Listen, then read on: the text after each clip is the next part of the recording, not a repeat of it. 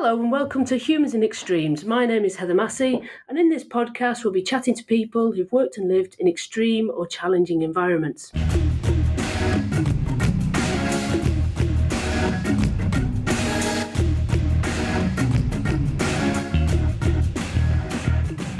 Our guest today is Lindsay Cole. She has an amazing story involving many adventures both here in the UK and overseas. Hi Lindsay, how are you? Hi Heather, I'm good, thank you. And you? Brilliant, thank you. Now Lindsay, we first met during your latest adventure. Can I ask you to just explain a bit about what you were doing and also how you came up with your idea? Yeah, sure. So I swam the Thames, the length of the Thames last November for a plastic awareness campaign. I wore a mermaid tail to show to highlight how we're choking our creatures with plastic. And during the 22-day swim, random people unplanned appeared and asked if they could swim with me. So they joined me. And I was really moved by it because it was unplanned. And for morale, when you're in 7-degree water for 6 hours a day, it was really sweet and kind and motivating. And then I received messages from people all over Britain saying, oh, whenever you're in this area, come and join us. So I saw an event in Scotland, a cold water swimming event. So I decided to cycle there, and I joined swimming groups all across the country along the way. And a 2-week journey, I was high on adrenaline for a fortnight, and I decided to carry on. So I did. And I spent 6 months going all the way up to Shetland, the Hebrides, Orkney, went over to Ireland, Snowdonia, Peak District, and all the way down to the Isles of Scilly, where I was meant to finish, but then I carried on to where I started in Totnes in Devon. Wow, that's a really involved adventure for something that should have lasted 2 weeks. I know. Do you have any particular highlights from that from your trip? Yeah, I think I've travelled a lot, and I've moved around quite a lot. I haven't lived in one spot for more than 10 months in the last 10 years. So I really yearned a sense of community. And actually, even though whilst I was moving around so much for 6 months, swimming with people and cycling, I had more sense of a community during that trip than I've ever had. So it made me realise that you don't necessarily need to be in one spot to have a community. If it's more about a passion or a hobby, and you can tap into the community in the country and around the world. Actually, it's a very strong community, outdoor swimming. No, being a swimmer myself, I totally understand where you're coming from. Now, you kind of mentioned that you hadn't been in one spot for very long, so this isn't your first expedition that you've done, and because I know from speaking to you in the past. Could I ask you just to sort of tell us a bit about a couple of the expeditions that you've already done? Yeah, so I love stories, and I'm very curious, and I did a journalism master's about 10 years ago, actually, and I graduated at the peak of the recession, so there was no jobs going, and all I could get was work experience. And the 2010 World Cup was in South Africa. I just cycled the length of Britain, and I'd gone to Rwanda to make a documentary for my university project. And I thought, well, there's no better work experience than being in the field myself. So I cycled to the World Cup and made little stories en route. And then that kind of broadened my horizons, really, making me realise that I could do whatever I dreamt of. So I roller skated to Bude in a nude suit because it rhymed. I ran to Manchester with a ukulele, playing on the radio every other night and busking in the streets.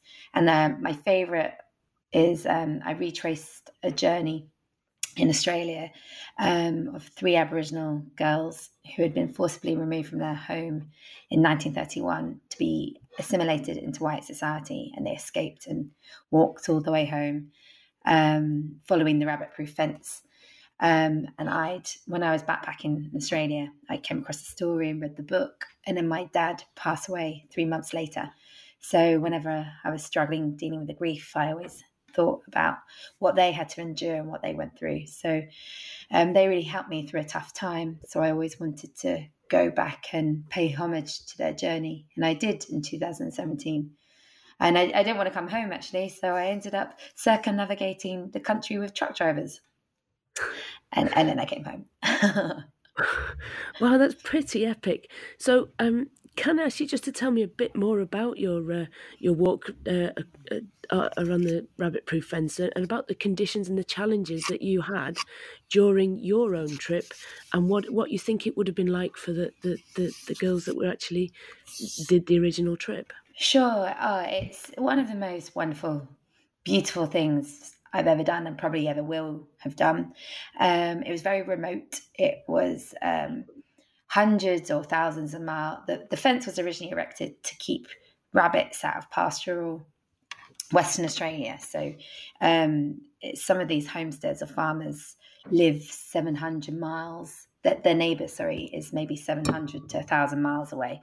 So they were dotted every so often along the fence. But other than 6 homesteads I passed, there really was nothing, no civilization at all. So it was lonely, but I really relished in that because I had the wildlife all to myself. Emus appeared and joined me for breakfast one time. I was having my coffee at my little fire by my tent, and I had some rustling in the bushes, and 2 emus were watching me. And I came across wild camels, and I had to help 2 camels that had got split up from their family and try and guide them through the fence where there was a hole. Likewise with some emus, and the stars were just remarkable, which I've never really appreciated before, because we've often got overcast weather here in Britain, or you're near a city where there's light pollution. But when you're 1,000 miles from civilization, there's no light pollution. It's always clear skies. And I could spend 6 hours watching the stars move from one side of the sky to the other. So I quite enjoyed the loneliness or the solitude, but there were some tough points. The fence never really did its job. So in the 50s, the government introduced myxomatosis, and it wiped out rabbits. So if a farmer didn't really need to use the fence, he could either pull it down or it got overgrown with wild bush. And so on some occasions I got lost because I couldn't find the fence line. And if you spin around out in the outback, in the bush anyway, everything looks the same. So there were no landmarks for me to get back on my way, and the sun was high in the sky. But eventually I found my way. So it was a good test of character. But for the girls, it would have been easy in the sense that the fence was quite fresh and new, so it wouldn't be overgrown. But they had different challenges, like they were being tracked by native trackers, police and search parties. If they did come across a homestead, the homestead might kindly give them some food, but then they'd report them to the authorities, who would be back on their tail again. So they were really trying to evade even their own tracks. They were had to try and put the local search parties off and go the wrong direction just to throw the scent. And they were doing it because they had to. They wanted to be back with their families, which was 1,000 miles away. I was doing it voluntarily for a challenge, a personal challenge, and to pay homage to them. So they were quite different journeys. An absolutely fascinating story, both about the girls but also about yourself. And you're talking about going through Australian bush, and you're talking about the weather conditions there, but the remoteness of the countryside. What were the particular challenges for you about the environment that you were in? What was it like from day to day? So I had a trolley to carry everything, because everything came to about 40 kilos, which would be too heavy to put on my back. And I had to carry a lot of water, which would be I didn't know when the next place I'd be able to fill up was. So even though I did it in winter, Australian winter, the temperatures range between 17 and 21. I didn't necessarily know when I'd next see water, so I had to carry a lot of it. So I had a trolley, which could be hard when I was going through a bush.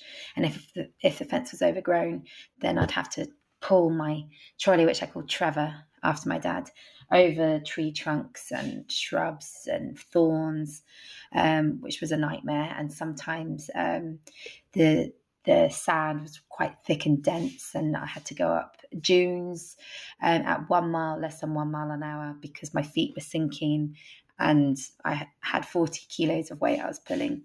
So they were pretty tough points, but day to day, I'd set up my tent around 4 o'clock before the sunset, had my little fire. I actually had more of a routine on this adventure than I've ever had in my life, which that's what I think I quite enjoyed as well, because I kind of really fell into it. And then I'd make my dinner, go to watch the stars, watch the bushfire. Television is what they call it out there. And then go to bed, wake up, pack up, and get on my way. And then I would be the only human for miles. So all the wildlife that would see me would be as curious of me as I was of them. So that was quite enchanting, actually. Wow, I'm absolutely fascinated by by the story, and also fascinated by some of your other challenges as well. So, do you have any other memorable moments from any of the other challenges that you've done so far? I think mermaiding the Thames was pretty cool, because it was a bizarre idea that I came up with and I thought was possible. But circumnavigating Australia with truck drivers was really beautiful, because after I finished walking the fence, I ended up in an Aboriginal community where the girls lived and where they walked to, but there's no public transport to get me out. So I had to hitchhike. And then I met Daisy, who in 1931 walked the fence herself. But again, there's no public transport, so I had to hitch with a truck. And he was really lovely and asked me where I was going, and really moved by my story and wished me luck and asked me to say hello to Daisy. So when I met Daisy, which was just incredible and the absolute icing on the cake, because when I got to Australia, I never knew I'd get to the start line. I didn't know it was possible. So every day I was surpassing my expectations. So after I met Daisy, I sat on the pavement and was in a state of euphoria and thought, oh, I can't fly back to Perth in an hour when it's only 3 months to walk. So I hitchhiked and I got lifts with these truck drivers, and they're all really kind and gentlemanly and just interested in my story and why I was there. And it made me feel guilty for judging them. I always thought they were potty-mouthed or chauvinistic or misogynistic or racist, but they're really kind. So I thought, I don't want to go home. I'll see if I can circumnavigate Australia like I wanted to do when I was traveling 10 years beforehand with a van. I never quite made it because my dad died, so I had to go home. And I wanted to dispel people's misconceptions of truck drivers, that they are actually, you shouldn't really judge a character by their profession or what they do. So it was really quite a heartwarming journey. I'm astounded by what you've achieved and what you've done. It's really fascinating to me. Um, Oh. Now you've completed your latest challenge, then Mhm. what's next? Oh, golly, Heather. Well, I actually find it quite easy being on the road, because I don't spend money. I'm sort of carried by the support of the people that I meet. And it's always new, so I'm invigorated or fueled by new sights, new scenes, new people. So one of my biggest challenges is actually settling down or trying to stay still. And I'm trying to write a book. I started writing a book about the Rentbury fence a couple of years ago, and it's just a lot of time on your own without meeting people, without moving. So I find it quite challenging. So that's what I'm trying to focus on now, trying to finish off that book and just progressing in life.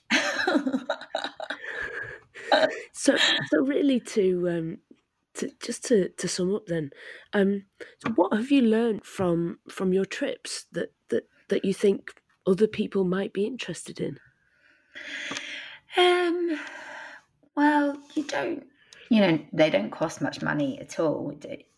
They're as expensive as you want them to be. So I'm very good at budgeting, or I'm very good at not spending much. And so if you're not, because I've had to be, if you're not working, then you can't have the money to spend. And I just like seeing. Like I said, I'm very curious. So if I have a thought that comes into my head and I wonder if I can do it, I now know that it's achievable. But unless you give something a go, you don't know if it's achievable or not. And with the rabbit-proof fence, for 8 years, I really wanted to do it. And I kept putting it off and putting it off. But every time I put it off, the thought of doing it didn't go away. And I know if I hadn't gone to Australia and given it a go, it would still be niggling at me now. And it's the best thing that I've ever done. And I've met so many wonderful people. I met the heroines in the book that I read who helped me through a difficult time, which I don't think I could ever beat that in anything I'll achieve or do. So I just encourage anyone to just try. There's no harm in failing. It's just a shame or pride and what you think of yourself. But it's always worth giving something a go, I think. That's brilliant. And I'm asking everyone that I'm going to interview, have you got any particular tips that you've sort of taken on board, or that you've learnt throughout your travels? One I use quite a lot is social media, actually. I used to be quite embarrassed about some things that I wanted to do and sort of squirrel away doing research. But we've got a network that can touch hundreds of people or thousands of people that might know your answer or might have a place for you to sleep. And the more places for you to sleep, the longer your adventure can be. So for my swimming around Britain journey, I just put it out there on Facebook. Oh, does anyone swim in this area? Or does anyone swim in Shetland? And if someone didn't, they might know someone who did. So it kind of connected my story, which was really helpful and fun. I'd say take advantage of social media, and people have done things as well. Contact people that you've admired or journeys that have inspired you, and research before you speak to them, and just tap them up, because it's a bit of an ego boost for them, and also there's no better knowledge than someone who's done it themselves. That's absolutely fantastic. Thank you very much, Lindsay. Thank you for joining us today. I hope you can join us again for the next episode of Humans in Extremes. This episode was created, presented and produced by Dr. Heather Massey, with production assistance from Tom Langston. The music used in this episode was District 4 by Kevin MacLeod. All copyright information can be found in the show notes.